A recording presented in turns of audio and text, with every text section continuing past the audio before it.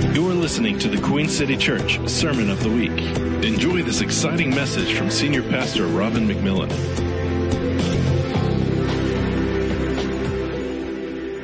Living water.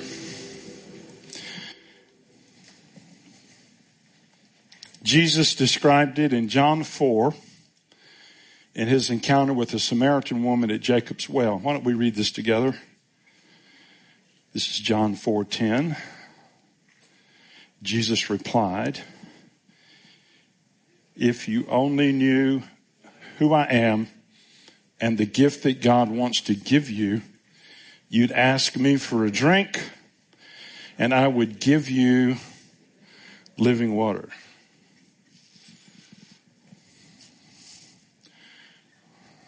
I have water.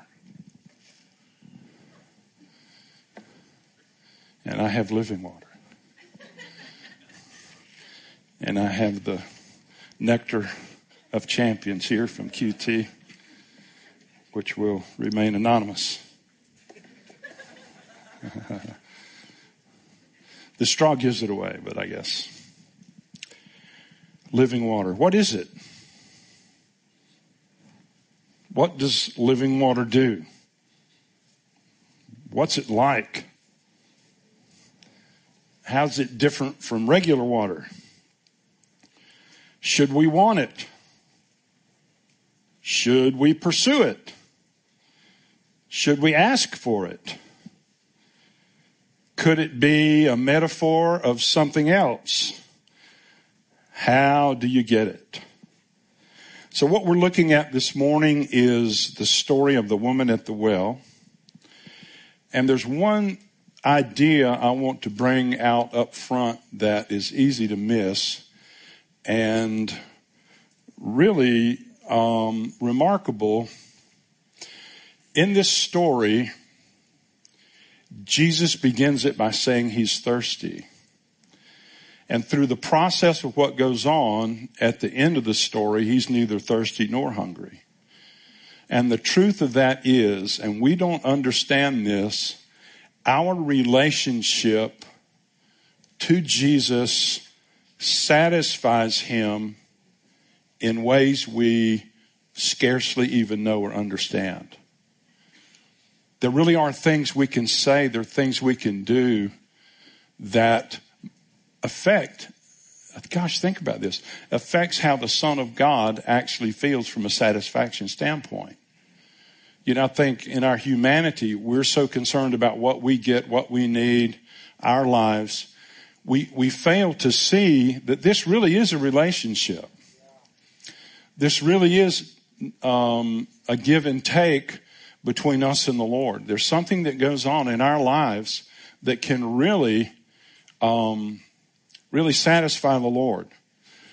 And so I want us to read this, but I didn't know if I would get to that later, but I think it's really something worth thinking about, that what you do affects God. Isn't that remarkable? It does. It does.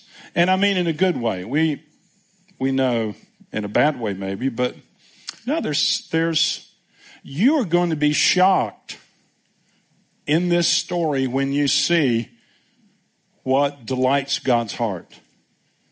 You really are. You're going to be amazed. It's going to give you a fresh sense of hope. It's going to give you an understanding that you don't have to hide from God anymore. I mean, you can't anyway. Isn't that crazy? So I want to read, if you want to go to John chapter 4, I'm going to start in verse 5, and I'm going to tell this story about Jesus and the woman, the Samaritan woman at Jacob's well. Jesus arrived at the Samaritan village of Sychar near the field that Jacob had given to his son Joseph long ago. Wearied by his long journey, he sat on the edge of Jacob's well. He sent his disciples into the village to buy food, for it was already afternoon. Soon a Samaritan woman came to draw water. Jesus said to her, "Give me a drink of water." Surprised, she said, "Why would a Jewish man ask a Samaritan woman for a drink of water?" Jesus replied, and this is the verse we just read, and there's so much in this one verse. If you only knew who I am and the gift God wants to give you, you'd ask me for a drink, and I would give to you living water. The woman replied, but sir, you don't even have a bucket, and this well is very deep. So where do you find this living water? Do you really think that you're greater than our ancestor Jacob, who dug this well and drank from it himself, along with his children and livestock? Jesus answered, if you drink from Jacob's well, you'll be thirsty again and again. But if anyone drinks the living water I give them, they will never thirst again and will be forever satisfied. For when you drink the water I give you, it becomes a gushing fountain of the Holy Spirit, springing up and flooding you with endless life. The woman replied, let me drink that water. Won't say that with me. Let me drink that water so I'll never be thirsty again and won't have to come back here to draw water. And so Jesus sets the stage. He asks this Samaritan woman for some water. We're going to see in a moment why the Samaritans and the Jews didn't get along very well. She questions the fact that he's even asked her. And then Jesus begins to lay out some amazing ideas that in any normal conversation, the person speaking would have to be a lunatic. But of course, being Jesus, he's no lunatic. He can do exactly what he says. And so he sells this woman on this water that he can give her that's free, that she just needs to ask for. And so she asks, let me drink that water so I'll never be thirsty again and won't have to come back here to draw water. And so Jesus says to her, go get your husband and bring him back here. Go get your husband, bring him back here. This is the key to your living water.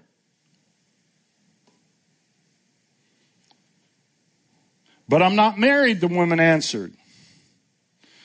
That's true, Jesus said, for you have been married 5 times, and now you're living with a man who is not your husband. You have told the truth. And we're going to stop right there. Who's confused? Anybody puzzled by this exchange? Come on. Are you thinking in with the good air, out with the bad? This is such a wonderful story. Man, it just reveals the heart of God. And so if we go back through this story just to get more understanding, and we see really what Jesus is all about. In verse 9, the Samaritan woman says, why would a Jewish man ask a Samaritan woman for a drink of water? In that culture, it was not necessarily the most appropriate thing to do for men and women to even talk that much. Number one. Number two, there was an issue. There was a Samaritan Jewish cultural issue. Jews considered Samaritans to be a mixed race with foreign blood and false worship. Jews would have nothing to do with Samaritans and would normally avoid even going through their territory. And the idea was, back in Israel's history, the kingdom divided. The Jewish nation divided into the northern kingdom and the southern kingdom. The southern kingdom was Judah. That's where David was. That's where the best kings were. But in the northern kingdom, which really became this Samaritan crowd, they had mixed worship. They intermarried with other races, which was not the Jewish idea.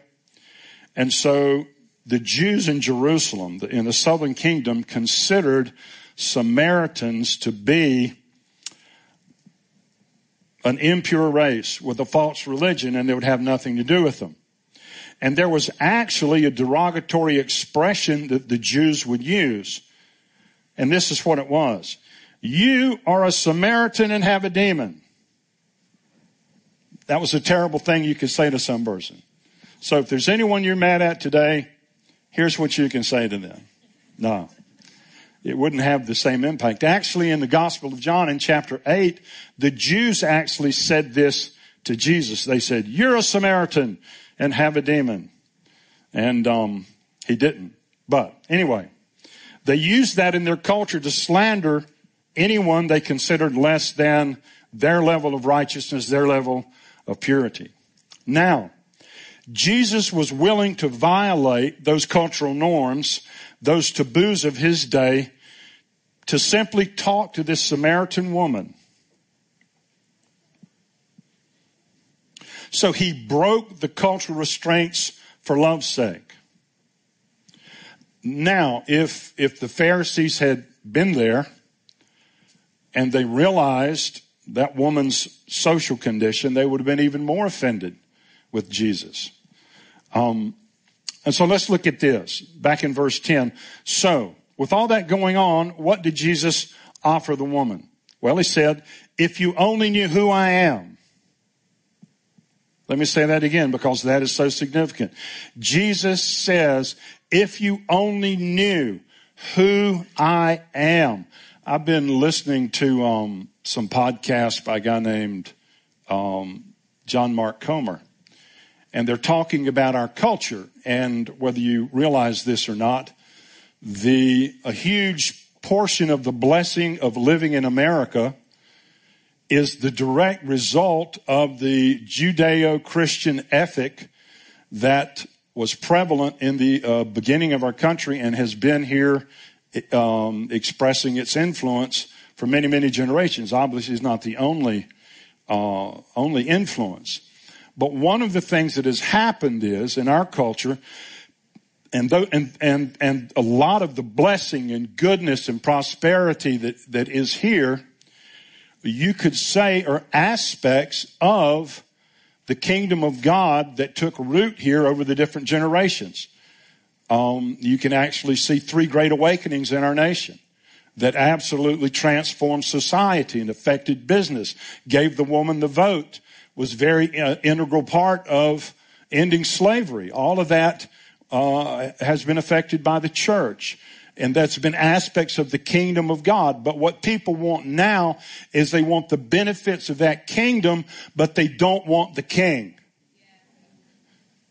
They want the benefits, but they don't want the relationship that released those benefits.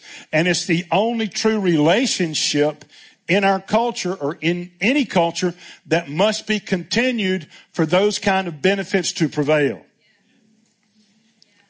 Another point these people have made is that with all the deconstruction going on, with people deconstructing aspects of their faith because of problems in the church, problems of Christianity, what's happened to many of them is they have deconstructed themselves to the point of no longer being believers. And what needs to happen again in the church, which needs to be going on in your life, is you need the ancient traditions of the church. And what I mean by that is prayer, Bible reading, and being involved in a legit church community. Because all of those are aspects of preservative that goes right through our society. And I'm going to tell you, the less of that goes on, the more lawless and confusing and crazy our nation gets. And you can look right now in Western Europe where their cathedrals are now museums, where Martin Luther and the Reformation began many hundreds of years ago. They're museums because they did not adhere to this person, Jesus, in relationship and practice what it means to be a believer in Jesus. And when you depart from that, you may have life for a season, just like a tree has life for a season when it's cut down. But when you get separated from your very life source, you will dry up and you will eventually die. Aspects of your life will die. And so Jesus is presenting to this woman, who we would consider absolutely ineligible to receive anything from God. He says this to her: if you only knew who I am. And then he goes farther. And the gift that God wants to give you, the gift. And then he proves it was a gift. He begins to speak to the woman about her character, which is not doing that well. If you knew who I am, Jesus says, and the gift that God wants to give you, you would do what? Ask me for a drink. And here's the truth about Christianity. Here's the truth about the power of God. Here's the truth about the presence of Jesus. Here's the truth about the Holy Spirit and the degree that he's in your life. He will not impose himself upon you. You need to ask. Now, there's this, Andy spoke several weeks ago, a remarkable message on wine. And he compared the wine to the Holy Spirit. We'll look at that here in a minute.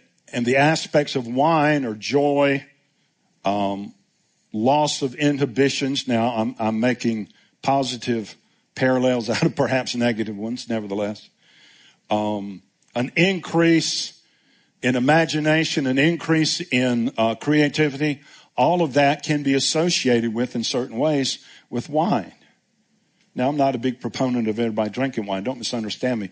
But there are parallels. Paul would say, be not drunk with wine, whereas in excess, but be filled with the Spirit. And so when I was preaching this a number of years ago, a person in my church was a relative of an Italian family in the Chianti region of Tuscany, Italy, who had a big vineyard. And he would go to that vineyard sometimes during the vintage, and he watched the whole process of the vintage. And what they would do is they would clip the grapes, put them in this vat that had an auger or a screw, and as the screw turned, all the stuff would go down there and the juice would get squeezed out, but there was still pulp, maybe some seeds, some skin. And so there was another process after 3 or 4 days, if I understood this right. In that process, they removed the pulp and the skin and the stems from the vintage, from the grape juice that was actually in 3 or 4 days, it had already become fermented. Now, here's the thing I want to say. They called the stems and the vines and the seeds and the pulp musto. Say that with me. Musto. Or in our language, must. Must. How many of you understand what the word must means? Hey, you must do this, right? Must. Now here's the point. To get the purest wine, it's got to be separated from the must. Now, I'm talking about wine in the context of the presence and power and joyful life of God in a believer's heart. To get the most potent relationship with the presence of God, it can't be because someone has forced you, pushed you, or controlled you, or used the must factor on your life. It's a free gift. And it can only be fully enjoyed if you're hungry and thirsty and choose that that's what you want to do and ask. Okay, take your kids to church. Make them go. But don't cram Jesus down their throats. Don't put the must on them. Years ago, I had a friend, and God began to move, and we would pray for a lot of people after the service. And if this guy, if his kids didn't come up and get prayed for, and if they didn't act like God had touched them, which is terrible, act like God touched them, give me a break. But if they didn't demonstrate the fact that God was doing something in their lives, he would make them eat peanut butter for a week. That's all they could eat.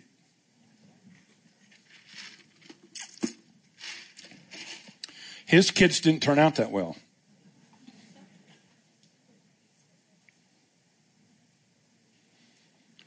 One of my kids was upset one day and at church.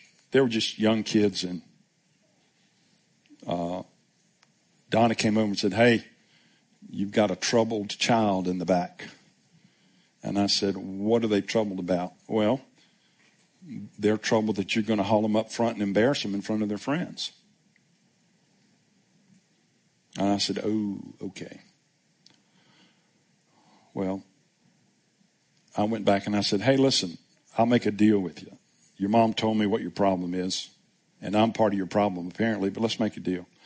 I will never embarrass you in church in front of your friends if you make me one promise." And he said, "What?" I said, "If the Holy Spirit really touches you, that you'll let him." So he was thinking, I'm off the hook. But he was on the hook. And the rest is history. God touched him in an extraordinary way. But you can't make people love God. You can't make people enjoy God. You can't put that must factor on them. It comes from hunger and it comes from thirst. So Jesus offers this woman living water, tells her it comes from knowing him, tells her it's a gift, tells her he could give it to her, tells her God wants her to have it, but she had to ask for it. And then Jesus describes this water. And honestly, when I heard the description of this living water, I thought, I might need some more of that myself. He said, "If you drink from Jacob's well, you'll be thirsty again. But if anyone drinks the water I give them, they will never thirst again. It will be forever satisfied. For when you drink the water I give you, it becomes a gushing fountain of the Holy Spirit, springing up and flooding you with endless life." And so here's what we need to see. And this is either true or it's false. Say true or false with me. It's either true or it's false.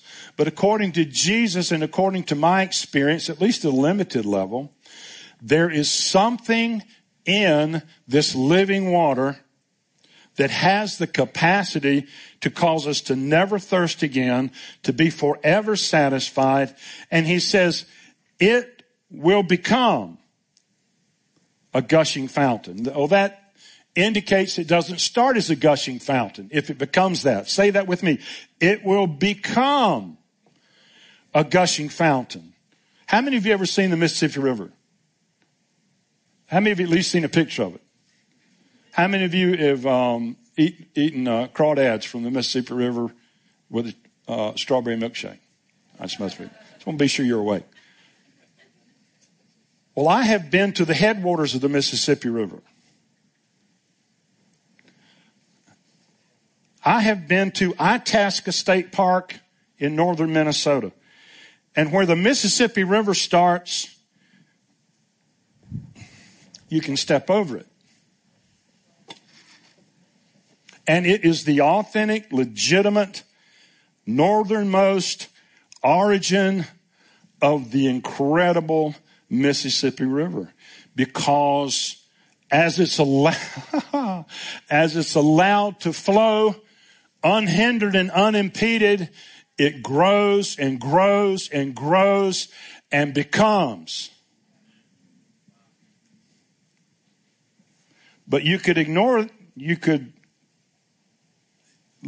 look at it and go, oh, not very impressive.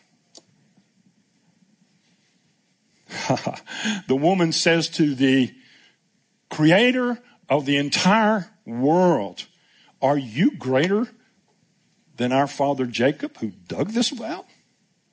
If that doesn't tell you something about Jesus, how many of us would go, greater? You don't know who you're talking to. See, we all have those attitudes. You don't know who you're talking to. Greater. Jacob came from me. The earth came from me. I built all of this. But see, he never pulled. So Jesus is so amazing. He's so kind. He's so patient. He loves so much. He never pulls those cards out. To show people, because he understands they don't understand. And he's doing everything he knows to do to help them get in touch with him in a way that will transform their lives. If you only knew who I am and the gift God wants to give you. Then he describes this water. You'll never thirst again. You'll be forever satisfied. It will become a gushing fountain. You will be flooded with endless life. And what Jesus does there for me is he does this. He challenges our reason. He challenges our logic. Because to me, some of those things he says don't make any sense. They don't register. And some of those in reality are not part of my Christian experience. Nevertheless, there's a point where if we do not have authentic faith, we will never fully encounter, we will never be as fully transformed as we could be without legitimate, authentic faith. Trusting Jesus, believing what he says. So he challenges our reason. He challenges our logic. He says that water will spring up. We will never thirst again unto eternal life. Only faith can lay hold of what Jesus offers us. Now, here's a remarkable thing. Jesus puts all that out there and the woman says, let me drink this water so I'll never be thirsty again and won't have to come back here. And Jesus says, go get your husband, bring him back. And he somehow connects access to this living water with this woman's most glaring personal issue. Now, if, let's say I had been married 5 times and I was living a woman I wasn't married to, and you said to me, Robin, go get your wife. And I said, I don't have a wife. Now that might be true, but it's not the truth. See, so many people hide behind what's true, but they don't really have the truth. So Jesus says, you want this amazing gift? Go get your husband. She says, oh, I don't have a husband. And Jesus says to her, that's true. For you've been married 5 times. Now you're living with a man who's not your husband. You have told the truth. Now, the amazing thing is Jesus is willing. You know, how many of us, if we felt responsible to fix this woman, and we're never responsible to fix anybody, but we can feel that way. How many of us would have gone after her tooth and toenail over what she said? You weren't honest with me. How can I help you if you're not honest? How can I do anything if you don't tell the truth? Now, there was Bob, there was Henry, there was Arnold, there was Josh, there was Jack, and now you've got Billy Bob, and you didn't even marry him, but you married all of them. You've had how many kids? What, you got 20 kids? But that's not what Jesus does. Jesus says, well, let's be a little bit more accurate here, dear. Now, how did he know, first of all? Word of knowledge. I mean, he's never met this woman before. I mean, I don't know if he'd been talking to Samaritans. It's not legit. You've had 5 husbands, and the man you're married with, the man you have now is not your husband. So, it's so classic. But I need to make that point. Jesus actually is willing to affirm to her the truthfulness of what she said to the degree that he can, instead of upbraid her, wear her out, and treat her like a second-class, third-class citizen. Now that to me speaks volumes about this God we serve. And it also speaks volumes about how far from his heart we actually behave a lot of times in our relationships. Is there an amen in the crowd? For goodness sake. So Jesus connects access to the living water with the Samaritan woman being honest about her true condition. Now Psalm 145:18 says this, the Lord is near to all who call upon him. How do you like that? The Lord is near to everyone who calls upon him. Everybody happy about that? One problem, comma, to all who call upon him in truth. Now that's the catch. There's this honesty factor.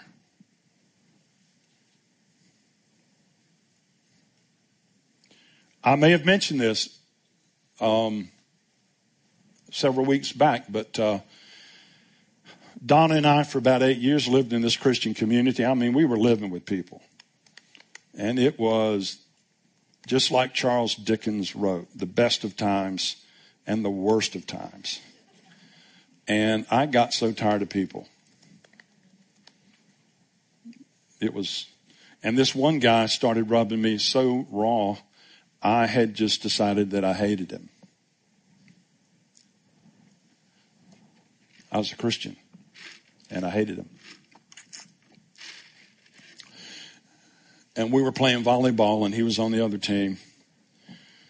And I kept having this impression, I wasn't sure if it was the Lord or not, but I kept having this impression that maybe I should just punch him.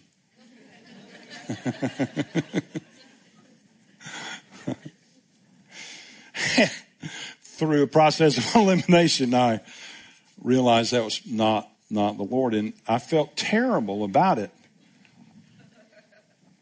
And I didn't know what to do. So finally I went to the Lord and I said, Lord, listen, I just hate this guy.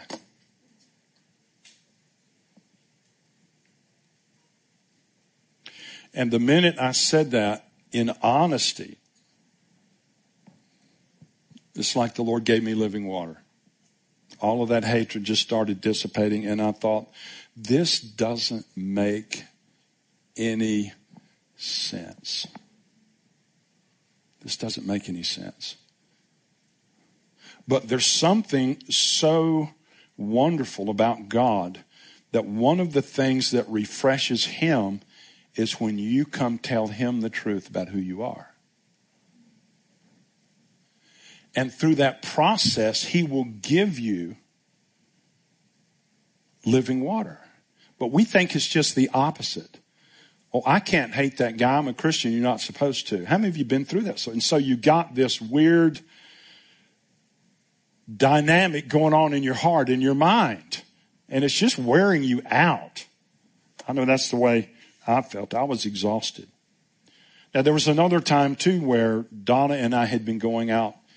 And how many of you realize Donna's the sweetest woman in the universe? She really is.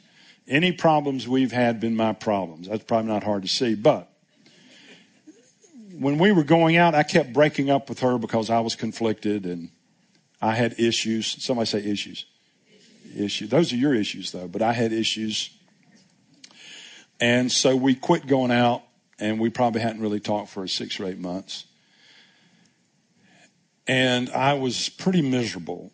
How many of you been through situations in life, even as believers, where you felt like you've just lost, your peace level is low, and you're just stirred up, and you don't know how to get unstirred up. And then at a given point, maybe the Lord comes, and when he comes to speak to you, he just brings your peace back. So I was going to the Living Word bookstore. This is how real this is. And this was over 43 years ago. I was going to this bookstore to go buy another book I probably wasn't going to read, to try to figure out what was wrong with me. And suddenly, it's like the presence of the Lord was in the car. And I felt that. How many of you know what that great feeling that you get when you're, the presence of the Lord is something. I went, ooh. It's like I could take a deep breath again. I said, oh my goodness. And so the problem was the Lord had started asking me questions. And that's always a little scary because he never asked questions to get information.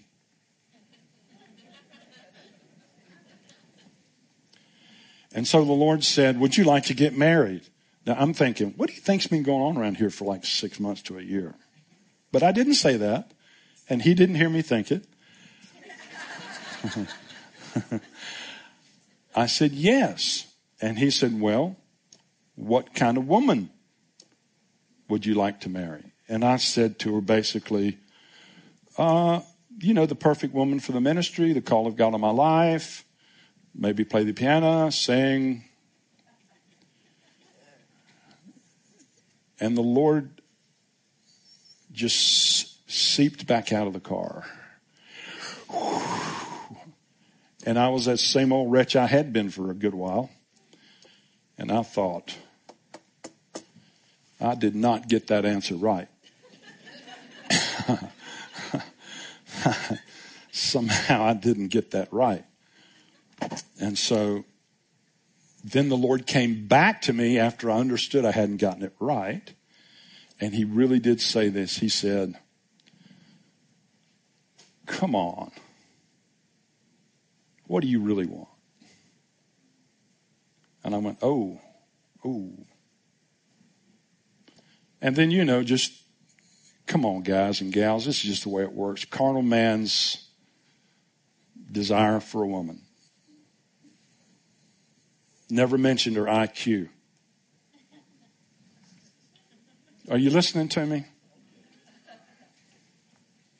And look at this beautiful woman.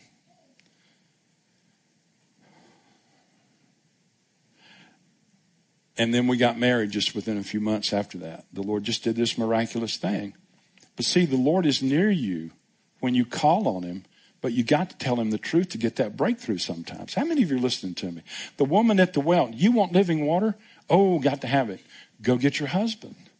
You see, this woman had been pursuing life in the only ways maybe she knew, through finding her fulfillment in marriage, finding her fulfillment in human relationships, sex, security, but it wasn't working.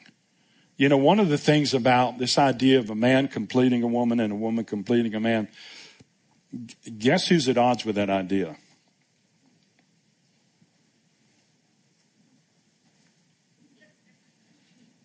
Because if you complete her, there ain't nothing left for you.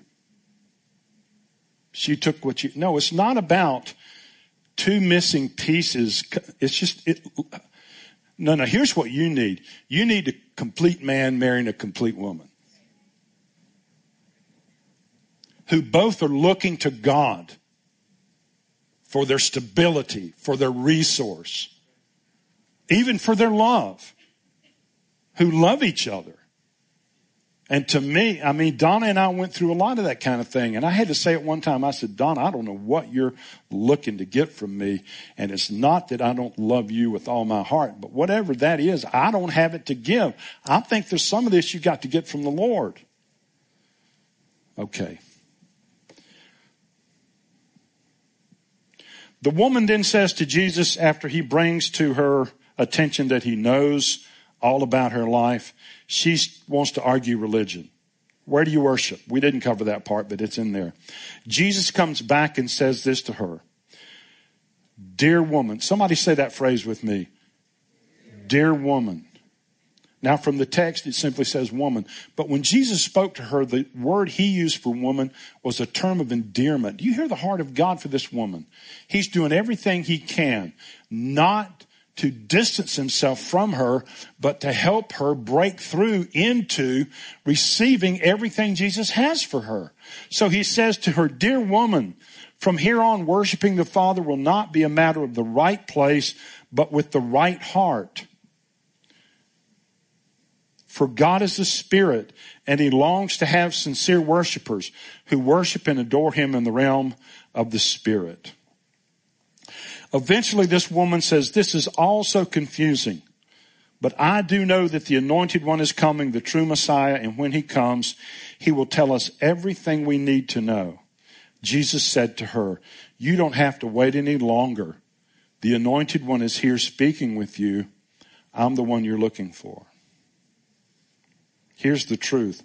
Since the resurrection, the Anointed One is here, right here. And we don't have to wait any longer to receive from him. So what was her response? The text says she dropped her water jar and ran off to her village and told everyone about Jesus. She dropped her water jar. She didn't even take any water home with her. Why did she not take any water home with her? She'd been drinking living water. She'd been able to open up her heart. She'd been able to talk to this man, Jesus. And if you read the text, I think he had more of a conversation with her than just those words. Because when the disciples came up, he was still talking to her. It seems like Jesus went through her entire life, told her every single issue she had in a way that relieved her from her guilt, but not her responsibility, But she needed to be honest with him, and she began to receive a level of mercy, tangible, experiential mercy that she had never, ever known before. And it was so effective. She went back to her village, told her testimony, because I guess everybody there knew what kind of woman she had been. Everyone in that village comes out. They begin to believe in Jesus. He stays there for 2 full days, and she becomes the first evangelist in the New Testament to win an entire village to Jesus. In 2 days, she went from what she was to what she became. Anybody happy about that? That's remarkable. That's remarkable. Now, here's what you may not know, and I didn't know till recently. The Eastern Orthodox Church, in their historical records of the church, say that her name was Fotini. She became a remarkable evangelist from that point on. She was so good at it, she was named as an apostle. Hard to believe, but that's exactly what they did. And I believe there are I could prove it to you, but don't have time right now, women apostles in the New Testament. And suffered as a martyr for her faith. That's a transformation. Now, let me make some points. Jesus is willing to violate cultural taboos to give living water to the thirsty. Notice how kind he is. You've told the truth, he said. Dear woman, point number 3, being honest with God enables us to access living water. We need to realize it's a gift. By knowing who Jesus is personally, it comes by asking. It's a promise. I would give you living water, and it's the Holy Spirit. One of the things I like about the Bible is it compares the Holy Spirit not to just water, but also to wine. Now, I'm not going to get into that now because I want to pray for people. Anybody want some living water?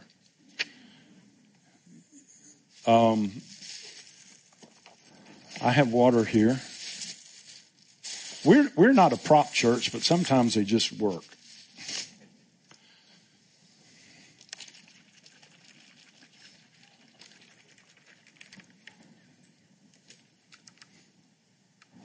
That's not living water.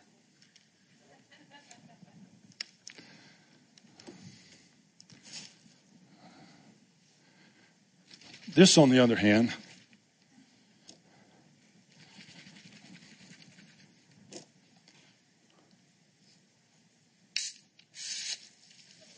uh-oh.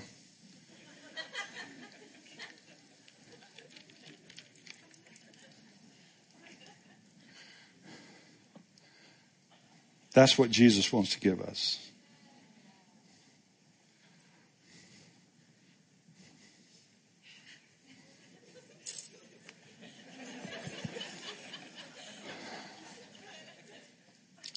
Would anyone like some living water this morning?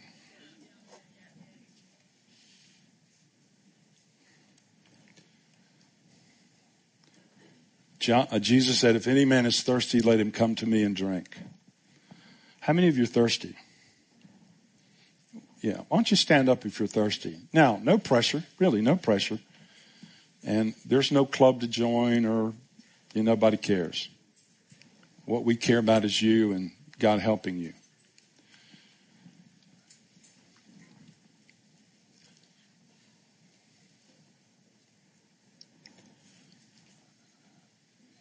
What was the process Jesus gave the...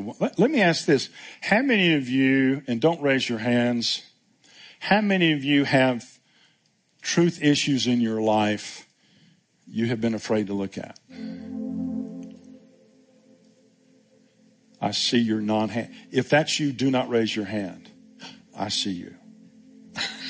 That is really funny. Come on. How many of you are willing? Listen, I've stood up here and I just bared my heart. Pastor Robin hates people. Pastor Robin has a lust problem from his past, whatever. But Pastor Robin knows Jesus. Pastor Robin's met Jesus. Pastor Robin has found out, I found out I can tell Jesus the truth and get transformed. How many of you want that? I'm going to ask the Lord right now just to search your heart. And let's wait. Let's just wait here a little bit. John's going to play some. And I want you to ask the Lord to uncover anything in your life that you just need to simply admit to him without fear or without condemnation, that you know you just need to face up to. Wave at me if you understand what I'm saying. Wave at me if you understand what I'm saying. Yeah.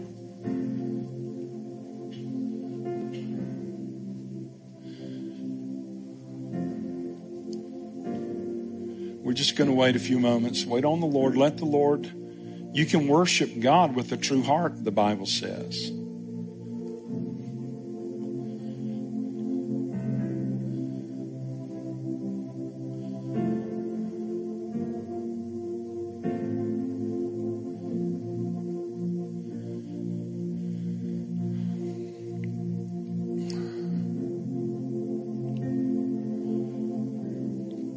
Now, why don't you quietly just talk to the Lord about it?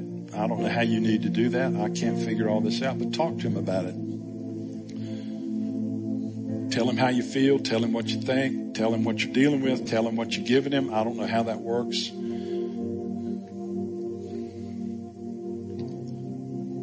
But remember who he is. When you're honest with him, he drinks. When you're honest with him, he's satisfied, and he wants to satisfy you in return.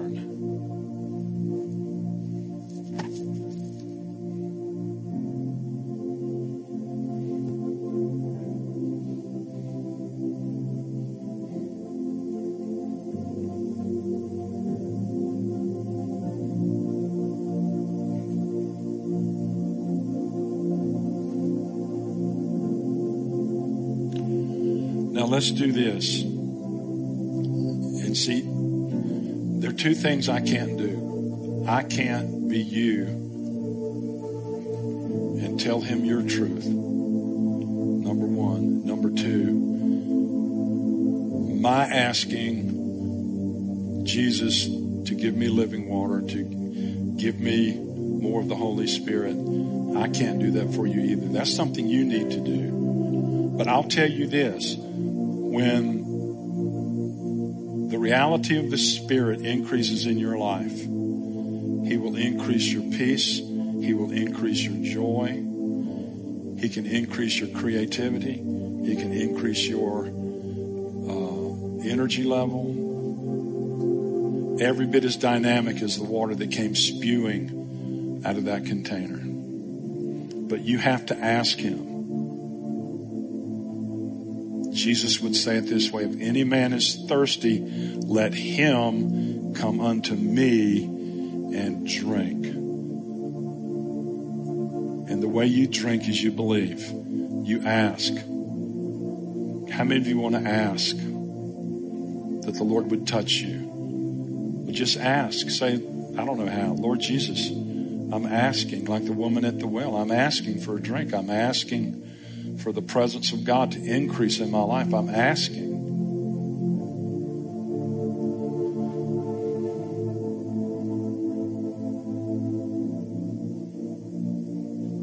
The Bible says you have not because you ask not.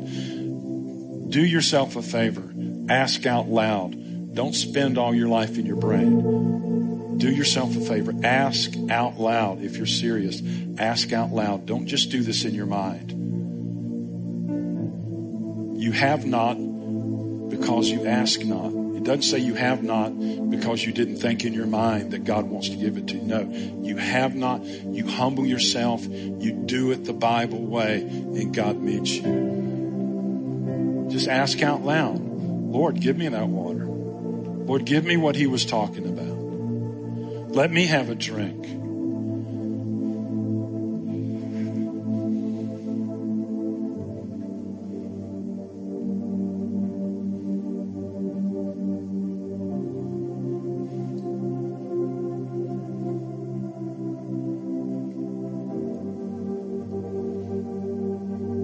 Several weeks ago when people came forward and we prayed, One of the testimonies I heard was that when the Holy Spirit touched this woman, she stopped being angry.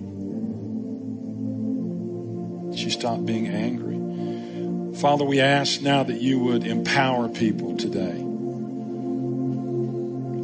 Lord, we're not using gimmicks and tricks to make this happen. We're declaring the counsel of God. We're saying, ask of me and I will give you. The Bible actually says latter rain in the time of the latter rain. I will give you showers of blessing. I will pour out my spirit upon you and your offspring, on your sons and on your daughters. They will encounter me. They will know me. For this is my covenant with them, it says in the book of Hebrews. They shall all know me, from the oldest to the youngest, from the wisest to the least, for I shall forgive their sins.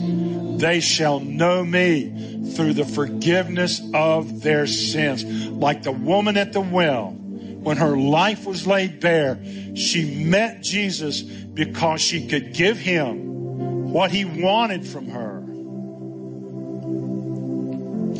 Taste and see that the Lord is good, it says in the Bible. Psalm 23, it says, you have prepared a table for me in the presence of mine enemies. And verse 5 says, my cup runs over. English translation, the Septuagint translation, the one the apostles read, it says this, for your inebriating cup, how wonderful it is.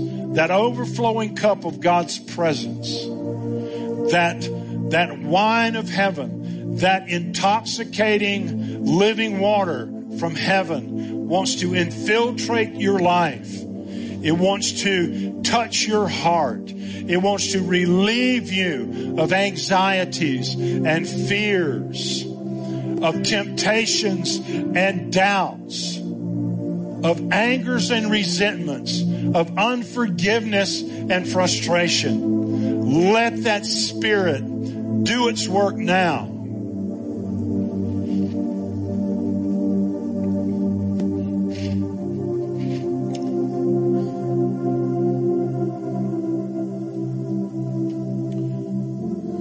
If any man is thirsty, Jesus said, let him come to me. Let him come to me. Let him come to me and drink. And out of his belly, out of his bowels, or out of his innermost being shall flow rivers of living water. This spake he, the Bible says, of the Holy Spirit, who had not yet been given, for Jesus had not yet been glorified. But Jesus has been given. He has been glorified. And that Spirit is here now, hovering over you, releasing in you new life, fresh new dreams. I see right now that the Spirit of God, and be open to this, the Spirit of God is touching your mind and giving you new creative ideas. Let's say yes to that. He's giving new songs. He's giving new business concepts. He's giving new relational graces to restore failed marriages, to restore failed relationships, to heal broken hearts. The Spirit of God is here now, but He is giving dynamic new ideas, dynamic, creative, new thought processes. He's blowing off of your mind old ideas, old concepts. Some of you have been in like these psychological ruts. He's pulling you out of that old mindset, that old way of thinking, that old idea, that old pressure, that old impression, that old thought pattern. And He's actually putting into your mind new neurons or whatever those pathways are that break into new ideas, new thoughts, new faith, new vision.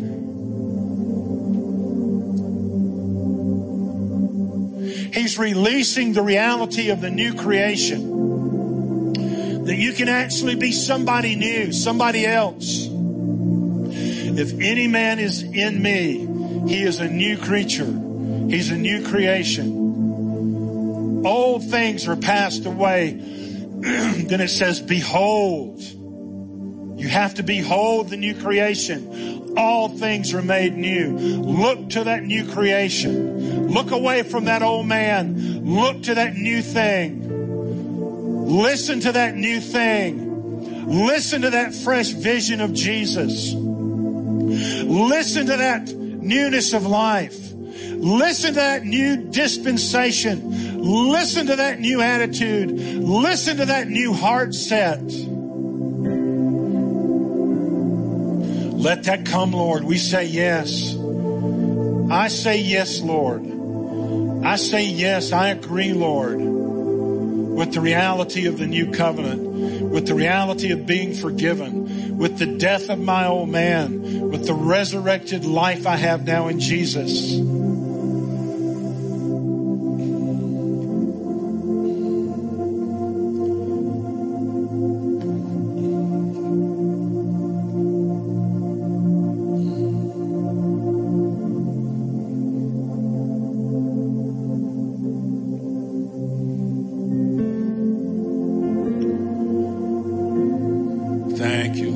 Bless you, Jesus. Oh, how wonderful you are. Lord, we just embrace you. We lay hold of you. We thank you. We offer to you, Lord, the fruit of our lips, Lord, thanksgiving and praise. Thank you, Lord, for your presence. Thank you, Lord, for what you're doing in our midst. Thank you, Lord, for your goodness.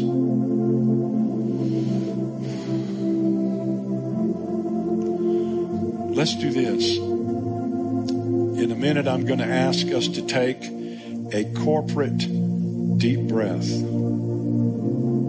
Let me say that again. I'm going to ask us together to take a corporate deep breath as an act of faith to breathe in a fresh impartation of the Holy Spirit. Now, spirit, wind, breath, all those words are synonymous. He came as a rushing mighty wind. So how many of you want to take in a corporate fresh breath? Okay, at the count of 3, I want you to release one breath and bring in another. 1, 2, 3. Thank you, Lord. That's a little strange, though, people are thinking. Let me tell you what strange is. Strange is when Jesus spits on mud and puts it on your eye for healing. That would be strange. So receive by faith an impartation. Amen. Everybody okay? Anybody feel like they made a move? Come on, talk to me. Anybody feel like they got something? Really, let's respond. You must. No, you must not. I advise you, though, with all wisdom, that you would be thankful to the Lord this morning for something fresh and something new. You've been listening to the Queen City Church Sermon of the Week. For more information on this message and other resources, visit queencity.church.